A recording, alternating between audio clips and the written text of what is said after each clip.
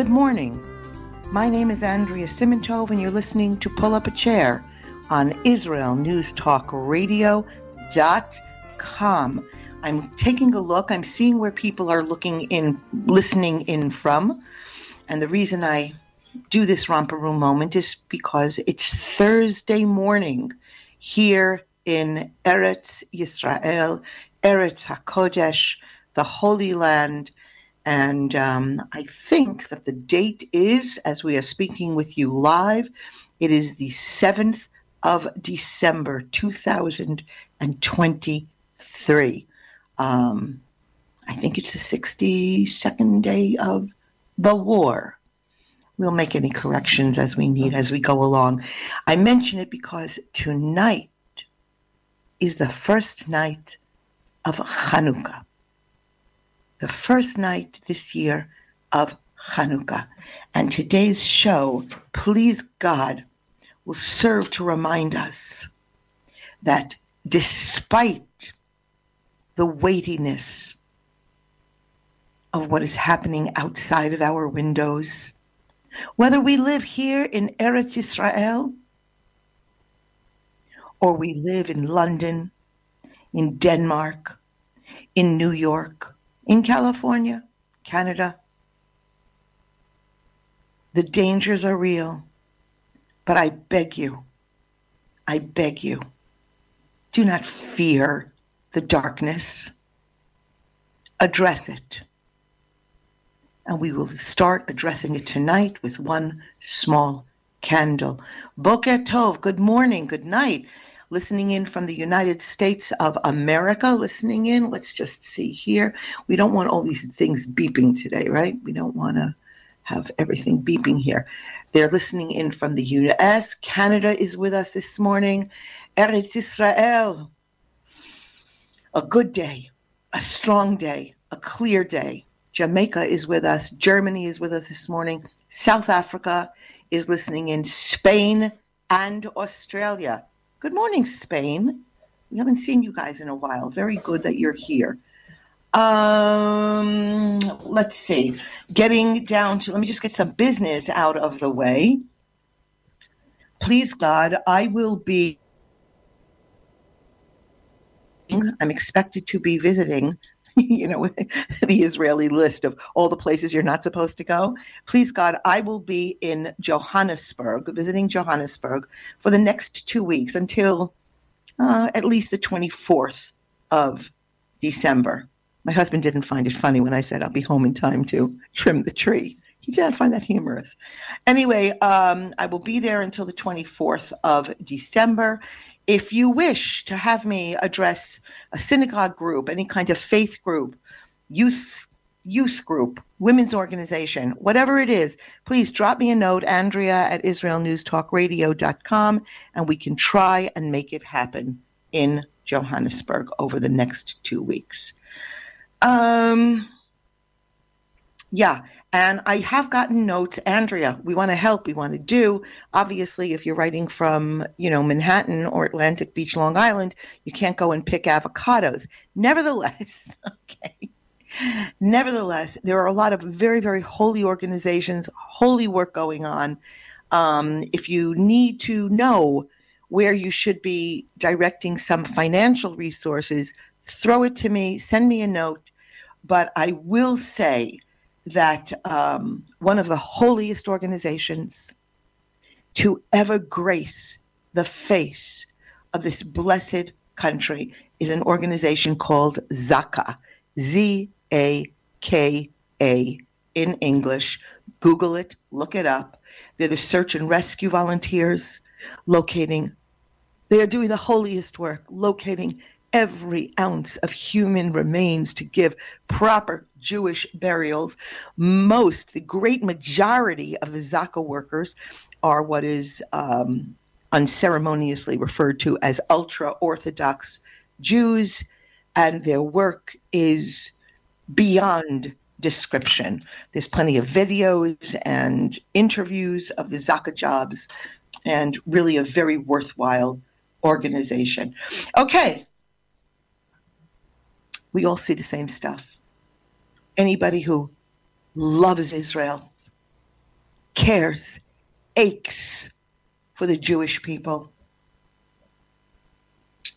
You know, you're seeing the same videos as I am and getting the same messages and the same upbeat memes, real clear, you know, and yet how often are we just preaching to the masses? As we sit this morning at the cusp of Chanukah, I'm reminded of, I went to dinner with family last night. We went to somebody's house and we had a kind of an Erev Chanukah dinner because I knew that I wasn't going to be here for the entire Chag, not the entire Chag, but most of the Chag. And we were talking. And one of the things, we are so politically diverse in this family. You know why? Because we're Jews. Different feelings, different heartbeats, although we are all observant in this particular family, we have very, very different political views. We struggled over the Parsha, the chapter of the releasing of the hostages. We all have friends who had hostage children. So it was really fascinating last night that we all came together with the realization that as bleak as some days are appearing, as hopeless as it can feel, what are we to know about Chanukah if not to understand that at the time, at the date of the decimation of the holy Beis Hamikdash, it was over. What Jews would remain?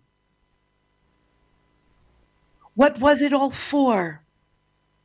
The keeping of the laws and our defying those who would rid us of our customs and our halacha, our Jewish law, and tear away our holy Torah, stick it on a shelf along with the New Testament, the Quran, the Bhagavad Gita.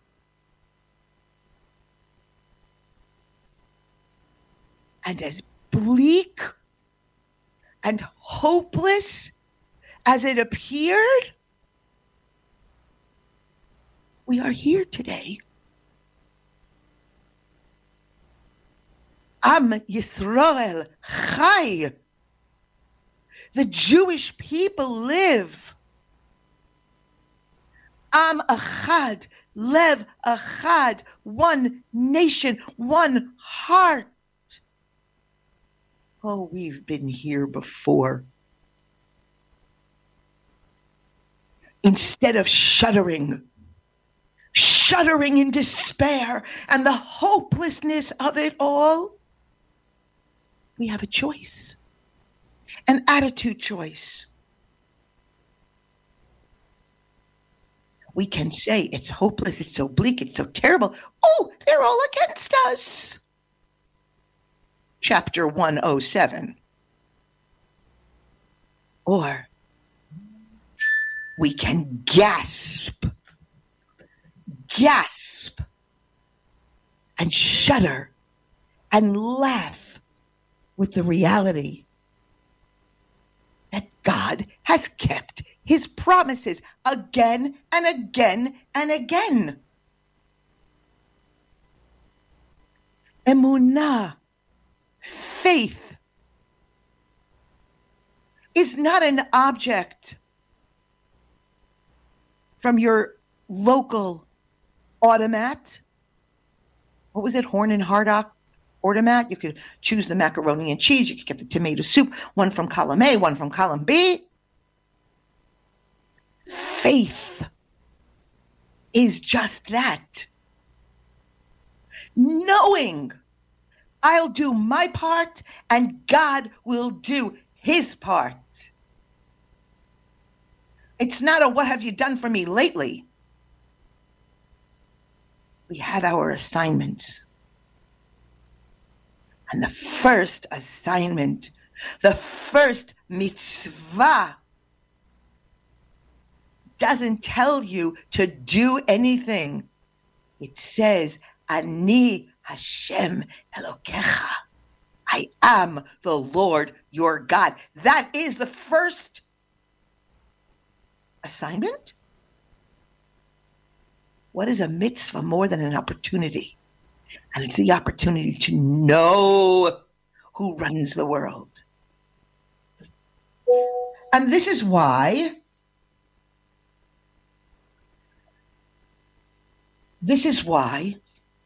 on the 61st, 62nd, 63rd day of the war, we first declare, we know the war is going to end. There is a new reality. The new reality is for Jews to stop looking outside of themselves and seeing from where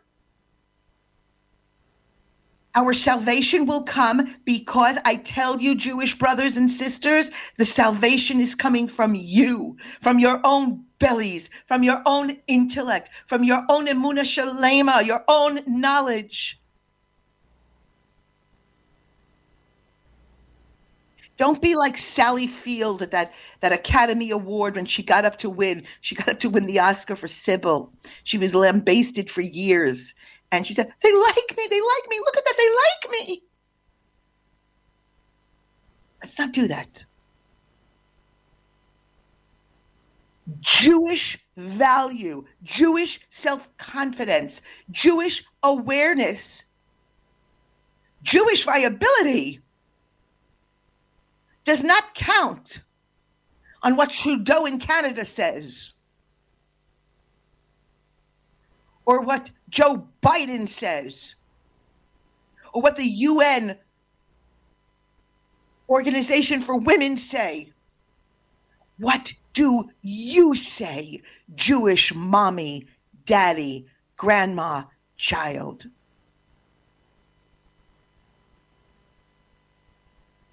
We have seen. The truth doesn't matter. But don't be scared. The truth doesn't matter, and facts don't matter. The only thing that matters is, this morning Susan Sarandon is apologetic. Okay, good. She did a bad thing. Hit her in the pocketbook, didn't it? What matters? What someone with 50,000, 10,000, 11,000 followers thinks. What they tell us is the truth. If we don't know what the truth is, if we don't know who we are, we can let a Susan Sarandon, a Cynthia Nixon, any of those other jerks tell us what the truth is.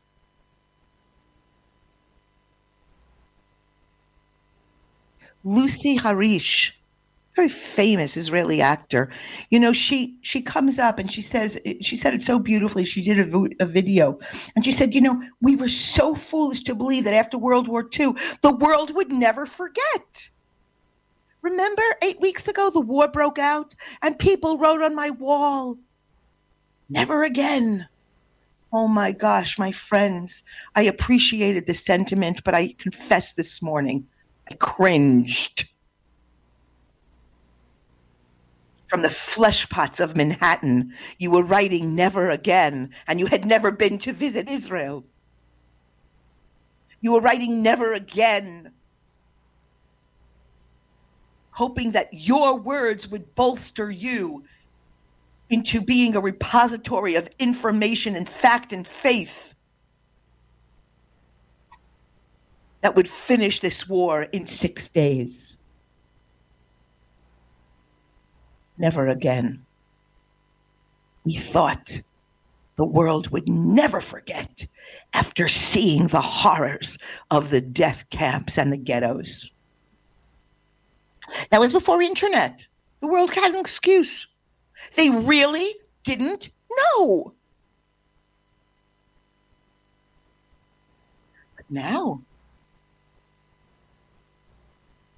if you can hear for a moment, despite the chants of the college intellectuals shouting outside of your windows from the river to the sea. Palestine will be free. Ad nauseum. You can't say you don't know what's happening in Israel. Whoever says it, what they're really saying is, I don't want to see. I'm not interested in seeing. Seeing this is terribly, terribly inconvenient. Opening my eyes to the brutal images that the terrorists, even that word has become anemic. Terrorists, the Satanists, the barbarians. They proudly took those photographs themselves. Can't blame Reuters. They gleefully took pictures of the carnage, the murdering, the butchering, the beheading, the torturing. Not just in innocent civilians. So many of the, was it 1,200, 1,300, 1,400? Holy Jewish souls that were martyred that day were leaders of the peace movement. The movement that swore, if only we could sulcha together, sit shoulder to shoulder, smoke a peace pipe, and discuss what unites us rather than what divides us. That's who Zaka is picking up the body parts for. How many, if not those listening in today, but your neighbors who saw the images, still choose to say it's a lie? What is the proof? What is it exactly that you need? Bigger proof, better proof? That women were raped? Human beings were hacked to pieces while they were still alive? And for those of you, not you, holy listeners, but for those who sit and come to the conclusion that the butcheries actually did happen, in the same breath, they use the word resistance movement. That's rich. That Hamas is trying to free their people, trying to help them achieve. Here's another one. Self-determination. I have to go off script a moment and ask us, when did Jews need help for self-determination? Even in our modern history, we left the ghettos as they were still burning. We worked in factories, not demanding that major civil rights organizations and tzedakah organizations step in. We pulled ourselves up and we became leaders in every area that we endeavored in. Oh, forgive me. I'm back on script. Let's talk more about the perpetual victims. Hamas, you believe it, is trying to free their people, helping them achieve self-determination. And what have these masters of communal liberation done with the monies that you, listening in, Germany, South Africa, Spain, Australia, Canada, Israel, Jamaica, US, have so generously poured into them throughout the years of their moaning that if only they had the funds, they would establish a wonderful society. Raging against Israeli injustice, do we ask ourselves, what progress was achieved from all that money? Over the last 7 years, you know how much money went in? Pull out the calculators, boys and girls. $16.3 billion have been donated to the Palestinian cause. What has your generous support done to make a big difference? As of this morning, December 7th, 2023, there has been no education, no healthcare, no housing, no sanitation, no electricity, no social welfare, no public transportation, no industry, except the industry of terror. Yep. Please, keep giving. And while we're asking the questions, if you need any more proof, why are the majority of Gazans still living under the weight of abject poverty? Because of Israel? Israel, the only hope they've ever had. And you know what? It's been a damn good hope at the expense of the holy Israeli people. You ever ask yourself, where's the leadership? Where are these masters of liberation? Why are they living in mansions in other countries, staying in luxury hotels, flying in private jets, living opulent lives, while their own people, those who they claim they are anguishing over, are living like mad rats in a maze because of Israel?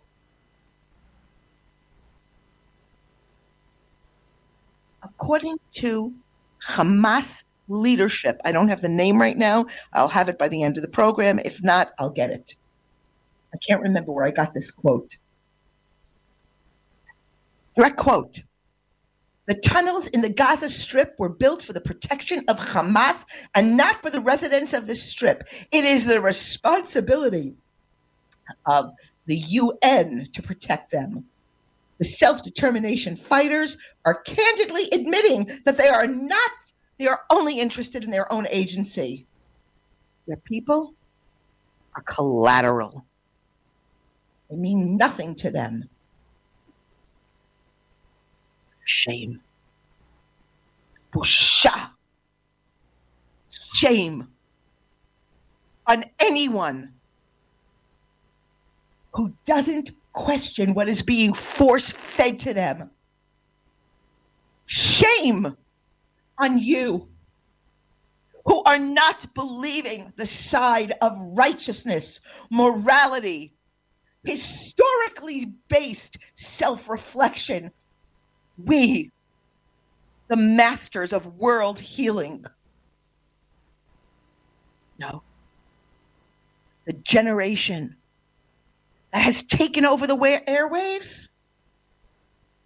This is the generation of TikTok, Instagram, clickbait, products of lazy think,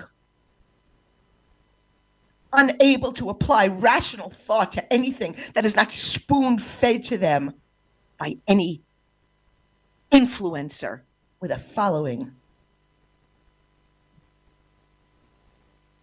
If this is what our parenting has wrought, if this is the result of a lifetime of privilege and distancing ourselves from our Jewish legacy, then shame on us. And may God bless those who at least take today, start today to grow humble and commit to accessing only the truth. Even when, especially when that truth is inconvenient. You have to excuse me one moment. I must have a sip of water. Hold on 1 second. I don't have the water in front of me. I'm leaning. Wait. Thank goodness. This is a fully equipped studio. Yes. I'm back with you. Okay. Ha! little passion here. All right, here we go. Somebody posted this. Let me just make sure. He's good. Somebody posted this. I keep getting asked. I wrote an article recently. I totally lost my list. Forgive me, everybody. I lost my list of those who want to be, who want to receive monthly articles from me. Please, just send me. I'll get it together, I promise. Send me an email, Andrea@IsraelNewsTalkRadio.com, and just write in the subject line, articles. Okay, that's all. And I'll put you on, and I'll send you my monthly article. And one of my my last monthly article was talks about what it feels like to live here. But I could not do it better if I did not read to you something that somebody posted, and it does a much better job than I could, but here it goes. I don't know who the original author is. If anybody listening in from Israel knows who the author is, please drop me a note. Here we go. And I call it, If You Live Here. And I know that you're interested because you're listening in. If you live here, you know what it is to wake up every morning carrying the collective exhaustion of an entire country in your heart. And to know that every man, woman, and child in the country is waking up feeling exactly the same way. If you live here, you know what it is to send your children off for the day with an extra hug and lingering look, because the reminder that we never know when life could change in an instant became all too real overnight. If you live here, you know what it is to have to force yourself to stop refreshing the morning news and start your day. If you live here, you know what it is to need that second cup of coffee in order to even attempt to get to work. If you live here, you know what it is to drive your kids to school and breathe a sigh of relief when you see men in uniform guarding the school gate. If you live here, you know what it is to feel the mixture of pride and worry as you drive through the streets of your neighborhood and see the flags hanging from the porches and the billboards proclaiming, "Together we will win," and Am Yisrael Chai everywhere we go. If you live here, you know what it is to feel confused, a little disoriented at the grocery store because all of the usual staff has changed and you don't recognize the cashiers anymore. You live here, you know what it is to see shuttered businesses throughout town because the owners are off fighting a war. If you live here, you know what it is to not be able to find the fruits and vegetables you're looking for since nobody is there to work the fields and there's no supply. You know what it is to hesitate before planning any sort of personal celebration since you aren't sure if it's appropriate and your heart just isn't into it. But at the same time, you know that life goes on and we have to appreciate it. If you live here, you know what it is to hold the pages of names of soldiers to pray for in your hands and to recognize every family name on the list because they're all members of your immediate community. If you live here, you know what it is to have to rethink so much of what you had planned for the year because there are so many reasons why these plans are just no longer relevant. If you live here, you know what it is to stand and line the streets in the pouring rain to support your neighbors as they drive to bury their son who died keeping us safe. If you live here, you know what it is to be able to communicate with others, whether friends or strangers, with a sympathetic smile and slight nod, neither one saying a word. If you live here, you know what it is to see people from other countries posting on social media about travel plans and everyday events and wonder how their reality can be so different from yours. If you live here, you know what it is to hold your breath collectively with the entire country waiting for that news update every night. You know what it is to know that you slept but also to remember being half awake all night and to feel like you didn't sleep at all. You know what it is to feel safer here than anywhere else in the world. If you live here, you know what it feels like when everyone is looking out for each other and that you are part of one giant national family. If you live here, you know it's the greatest privilege in the world. You're part of something so special that really, there are simply no words to describe it. That's if you live here.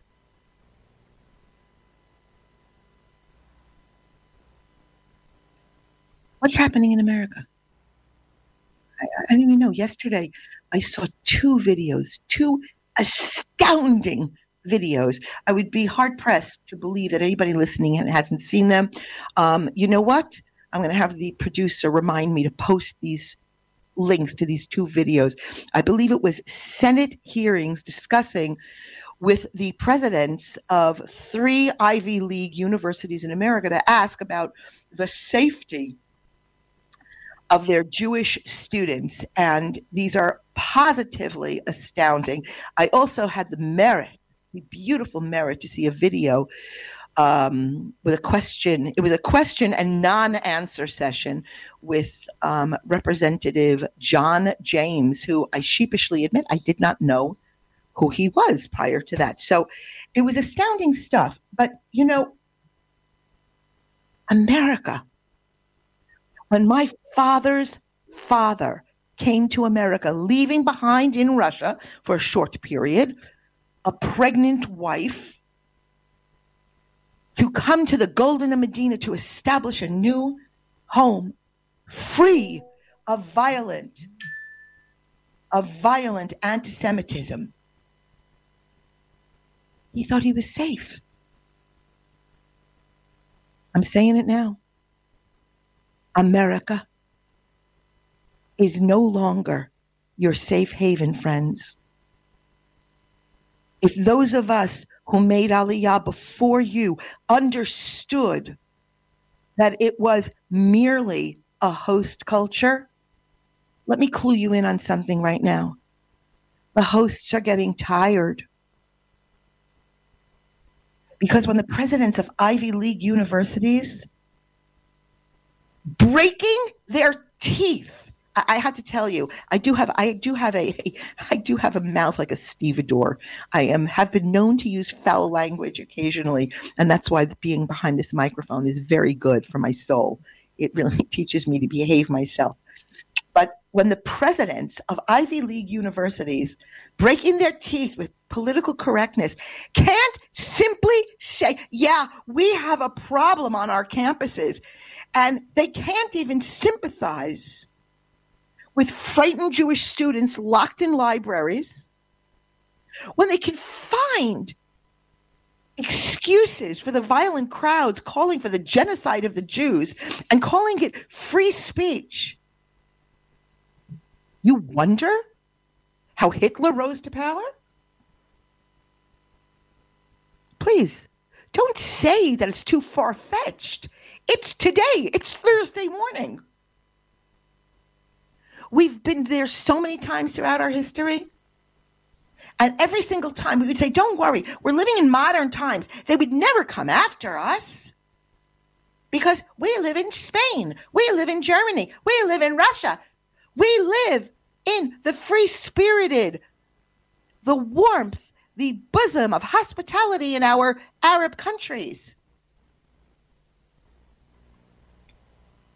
The writing is on the wall. Never again. Again is this morning. What kind of a world? When you have something negative to say against the people that totally peppered the best in your lives with cutting edge medicine top drawer entertainment, country-saving finance, research, development. But there's still a group of assholes in every generation that want to wipe us out. Don't fear. God keeps his promise. But know who you are. Do not cower. Light the light. Okay, we are looking at the clock. We're going to talk about Arabs not wanting. Hold on, let me see if there's anything. Before we go to the Devar Torah section, there's so many things I wanted to share with you. Let me see. I did get a message here. Oh, yeah, I just have to tell you. Again, the civilians, the innocent civilians in Gaza. Oh, no, the innocent civilians. Stop. Just stop. Every child death, every what you perceive to be an innocent injury, there is one address for every additional Band-Aid or burial in Gaza. And that address is Hamas. Don't question. Don't wring your hands. Don't go to your Instagram and check out and see what they think. You're smarter than that. Israeli forces are taking massive risks to avoid harming Gaza civilians. And I want to say one thing here, and I have to be so careful. I'm going to be careful. We talked last week, the week before, of having skin in the game. My son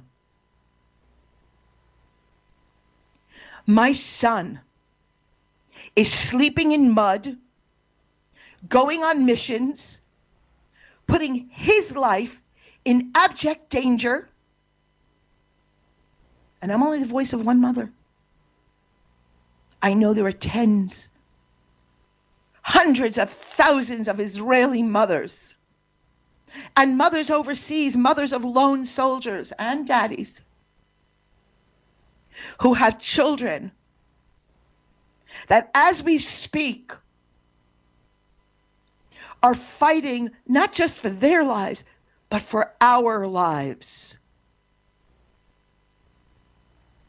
I am no longer crying over innocent civilians in Gaza. That was $16.3 billion ago. When Hamas starts crying, maybe I'll listen. I'll go try to find a Hamas influencer who speaks from a moral platform. Okay. Chanukah. All right, we have a lot to do. Oh my gosh. This week, we're back to the blueprint.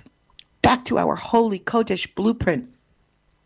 If you haven't been to synagogue in years, this is the Shabbos. You want to go to shul. Find your local synagogue. Find your local Torah-centric Orthodox synagogue and go to shul. But the least you can do, tomorrow night, Leil Shabbat, light Shabbos candles. Light your 2 candles or 4 candles or however many you do, and light another 2 for the women hostages who still cannot light their candles. I want to talk and tell you that this week's Parsha is called Vayeshev, and there's a difference. There is a difference, to put it mildly, between Joseph and his brothers in this week's Parsha. Yosef, he's the quintessential dreamer. He's such a Jew. Who are we? We're people of the dream. We dream it, it is. We having a little Herzl in there? His head is in the stars, and he's youthful. His exuberance. Certainly the truthful outcome of his dream becomes very, very irritating to his brothers. But with his head in the clouds, in a world of Esav and Shechem, the brothers feel that he really is the embodiment of impracticality, if not even irresponsibility, to be a dreamer. Who has the luxury to dream? You're herding cattle. You're herding the sheep. What you bring home is what you eat that day. The brothers have their feet firmly planted in the ground in a reality of the world in which they exist, clear recognition of the inherent dangers and threats that surround them. Yosef, he feels that the brothers have been unfair in rejecting his dreams immediately, and they in turn are convinced that he and his dreaming, in fact, creates a danger to the unity and the survival of their family. It's not only just the contents of his dreams, which seem a little arrogant, he's going to dominate the family, that disturb the brothers. It's just the fact that his dreaming raises their suspicions and fuels their distrust toward him. It's a difficult Torah portion. It's very difficult. I struggle a great deal with Yosef's understanding of his role in God's scheme. He's speaking a language that is, until that point, never spoken in the world. And it comes off as arrogant, so self-centered. In that struggle between Yosef and his brothers, the conflict between the lofty and the inspirational theories of Judaism and the sometimes just the mundane practices of hope and actual reality, what can be achieved even though it's not exactly what one dreams of achieving. That conflict between Yosef and his brothers, it never really ends. It's compromised by both sides recognizing the validity of their respective positions. The Jewish people, in our long and difficult history, we sometimes have to, we must. Our existence depends on combining the spirit and the dreams of Yosef with this brutal realism of the brothers. Both traits are necessary for our survival and our accomplishments as both a nation and as individuals. You know, when you take a look at the Magan David, the Jewish star, one point goes straight up to heaven, head in the clouds. That's where we're supposed to be. But the other point hits the ground, must be embedded in reality. Someone without dreams and ambition who refuses to reach heavenward and conquer the stars, that's never going to be a totally creative person. But if this drive is not tempered with a realistic sense of what's going on around us and the society that surrounds us, all of our dreams, they're doomed to disappoint us.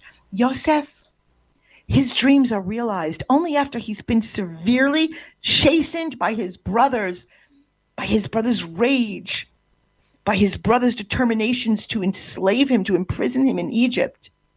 And even after he seemingly has them in his grasp, as we will see, it's a contest of wills. Yeah. The dreams of Yosef, they do get realized. They are realized. But only after so many years of brutal reality. The brothers, who remain realists to the end, they're shocked to discover that indeed the dreamer triumphs. The dreamer saves the world from famine, while the realists end up being his customers, the clients. Here, the Torah is teaching us, by Rabbi Wein brings this down, I think it's Rabbi Wein, brings down that we need both dreamers and realists within our ranks, must be all part of the same glorious, colorful, and sometimes discordant tapestry. A nation that's built exclusively on dreams, without practical reality intruding, is going to find that their reality rises to only collapse. But a nation that ceases to dream of reaching greater heights, the way Israel does every single day, is a nation that's going to stagnate. We won't survive.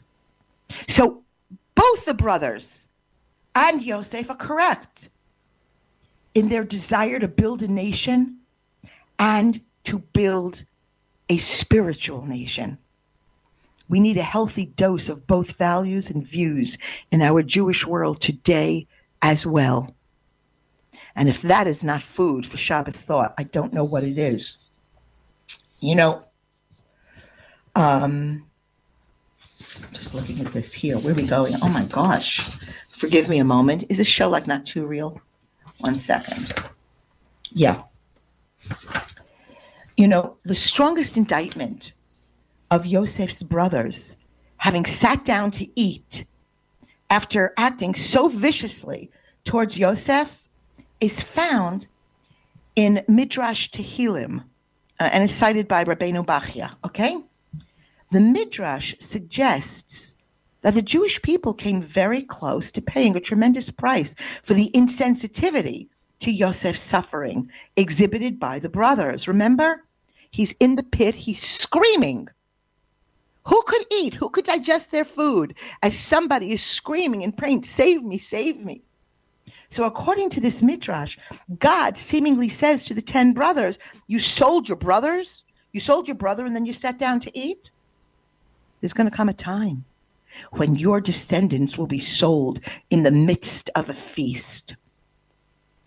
This was, in fact, a strict example of midah keneged midah, what we say measure for measure, and that it is in the time of Mordechai and Queen Esther, after Haman and King Ahasuerus, they resolved to exterminate the Jews of Persia. What did they do? They sat down together to have a drink. Israel is under siege. And while so many Jews around the world are agonizingly aware of the precarious position that we are in this morning, to a large extent, many others, I'm sometimes stunned. You know, I go on Facebook and I know that these are nice people. If only they knew the insensitivity or what I perceive as an insensitivity as I see them attending the theater, vacationing, eating, drinking. There are some who every now and then look up like Yosef's brothers did, and they perk up their ears to see or hear what's going on over in our corner of the world. Or even, you know, they may even be holding discussions and debates to decide what role the Jewish state plays in their lives and how indeed Israeli Jews might be connected to them. You know, following the sale of Yosef, the Torah tells us that Yehuda, from whom we are named Yehudim, Judah, the brothers demoted him from his important position when they saw the anguish of their father, Yaakov, and they said, you advised us to sell him, meaning Yosef. Had you advised us to return him, we would have listened to you.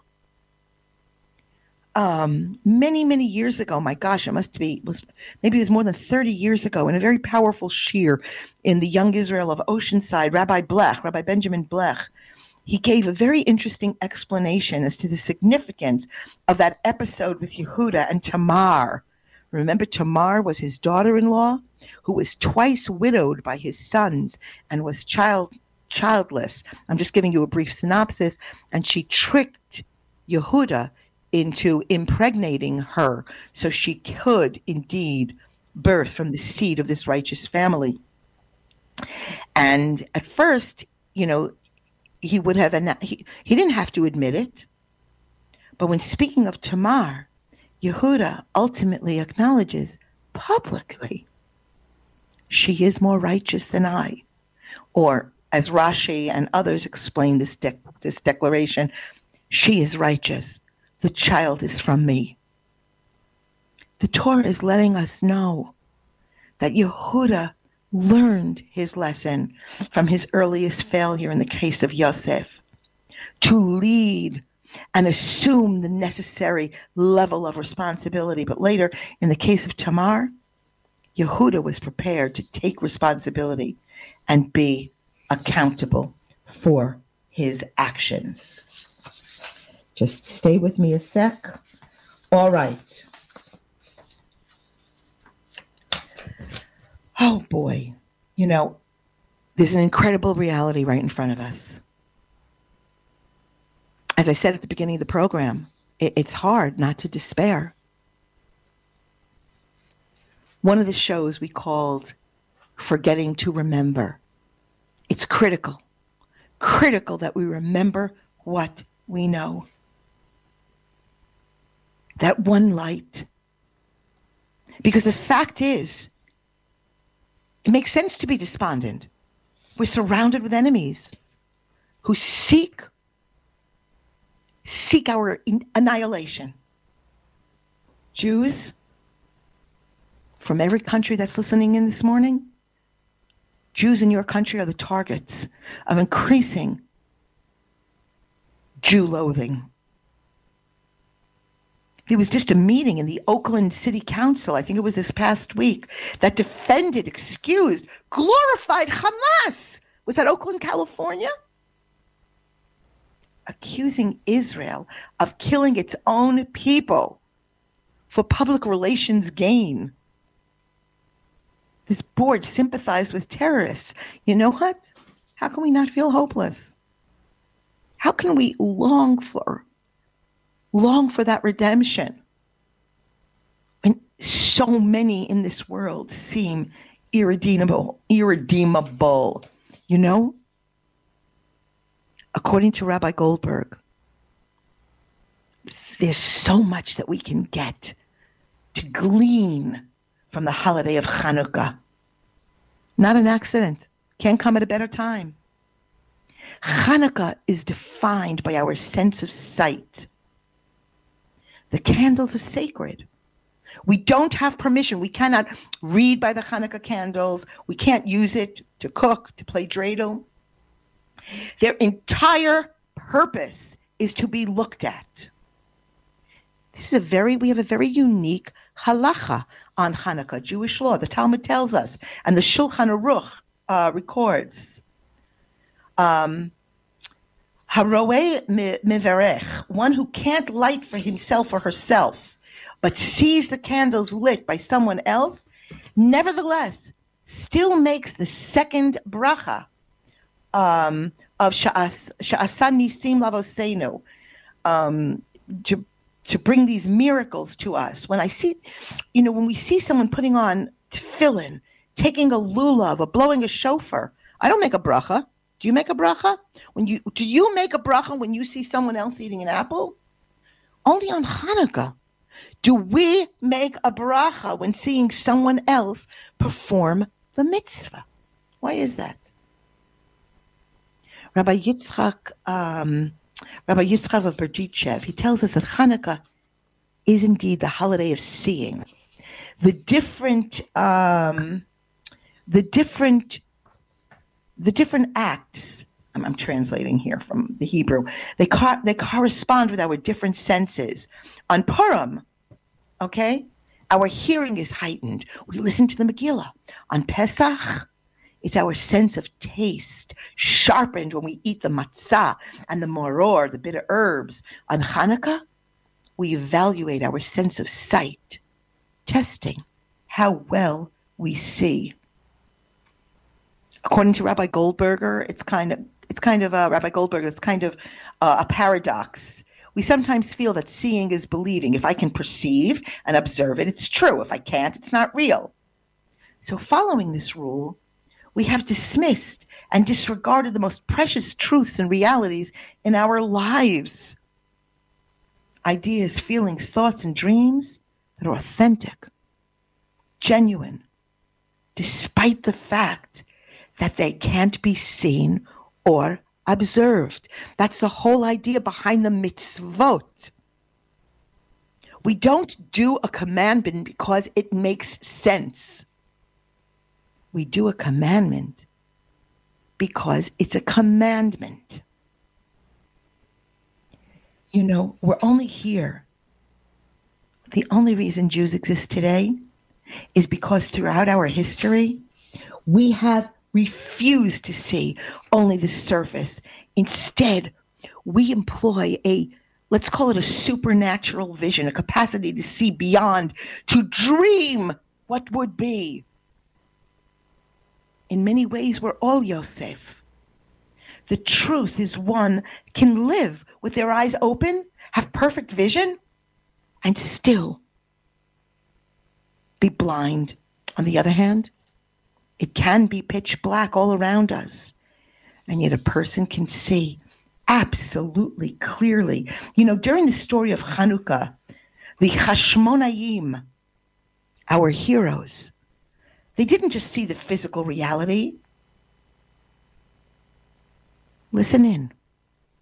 Their numbers were so few. Their army was very weak. The task was impossible. They saw the hand of God. They saw the obligation to fight, and they saw that divine protection would accompany them. We have been charged throughout history as a people that do not simply look at what is in front of us. If we had, oh my gosh, we would have given up a long time ago. Jews have always faced impossible odds. We've always faced impossible challenges. Jews. And still, we've succeeded in holding on to our hope, our optimism, because we choose to have vision instead of sight. Imagination, constantly accompanied with thoughts of what can be, instead of mere observation. What if Moshe Rabbeinu looked at the might of the Egyptian empire and was too scared to say to Paro, "Let my people go"? What if the Maccabees, who were the Maccabees? They weren't working out in Jack LaLanne gym. They were yeshiva buchers. They were plain Jewish boys who studied. What if they only considered the facts and never revolted against the Greek oppressors? What if Rabbi Yochanan ben Zakkai simply observed the power of Vespasian and never asked for the city of Yavne and its sages? No. Let's bring it up to date. Rabbi Goldberg reminds me, what if in 1948, in 1967, the brave, powerful, rife with vision men and women of Israel had conceded that the chances of overcoming the many nations, those who raged against us, it was just impossible. All over Israel, wherever you go, there are signs, and not just signs in not religious neighborhoods, not just signs in the supermarkets and the banks. They are signs in the ultra-Orthodox enclaves of those who have been charged as not doing part in the state. And the signs say, with unity, we will win. The people of eternity will be victorious. Oh no, we will not look at the odds. We will not look at the numbers. We must not look at the likely outcomes. We must not be intimidated or scared by stories of how long we can afford this war. We are the people of forever, the people of eternity. Our vision is different. We believe in what will be because God said so. Nobody will convince us of what is.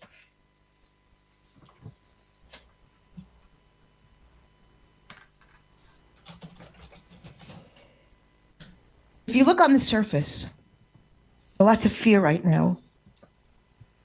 But in the last almost 9 weeks, if you look a little closer, if you wear your Chanukah glasses, you're going to take a look and see. We have merited to view things that our people have never seen before. Our vision is to be a united people, to become fulfilled. The dream of a spiritual awakening is taking place, and there is hope for a resurgence of connection to our homeland from Jews all around the world. It's happening now. When Chanukah comes tonight, take a time. Don't just light candles, but look at them. Gaze at them. Use that light and dispel all of the darkness. Allow it to light up your life.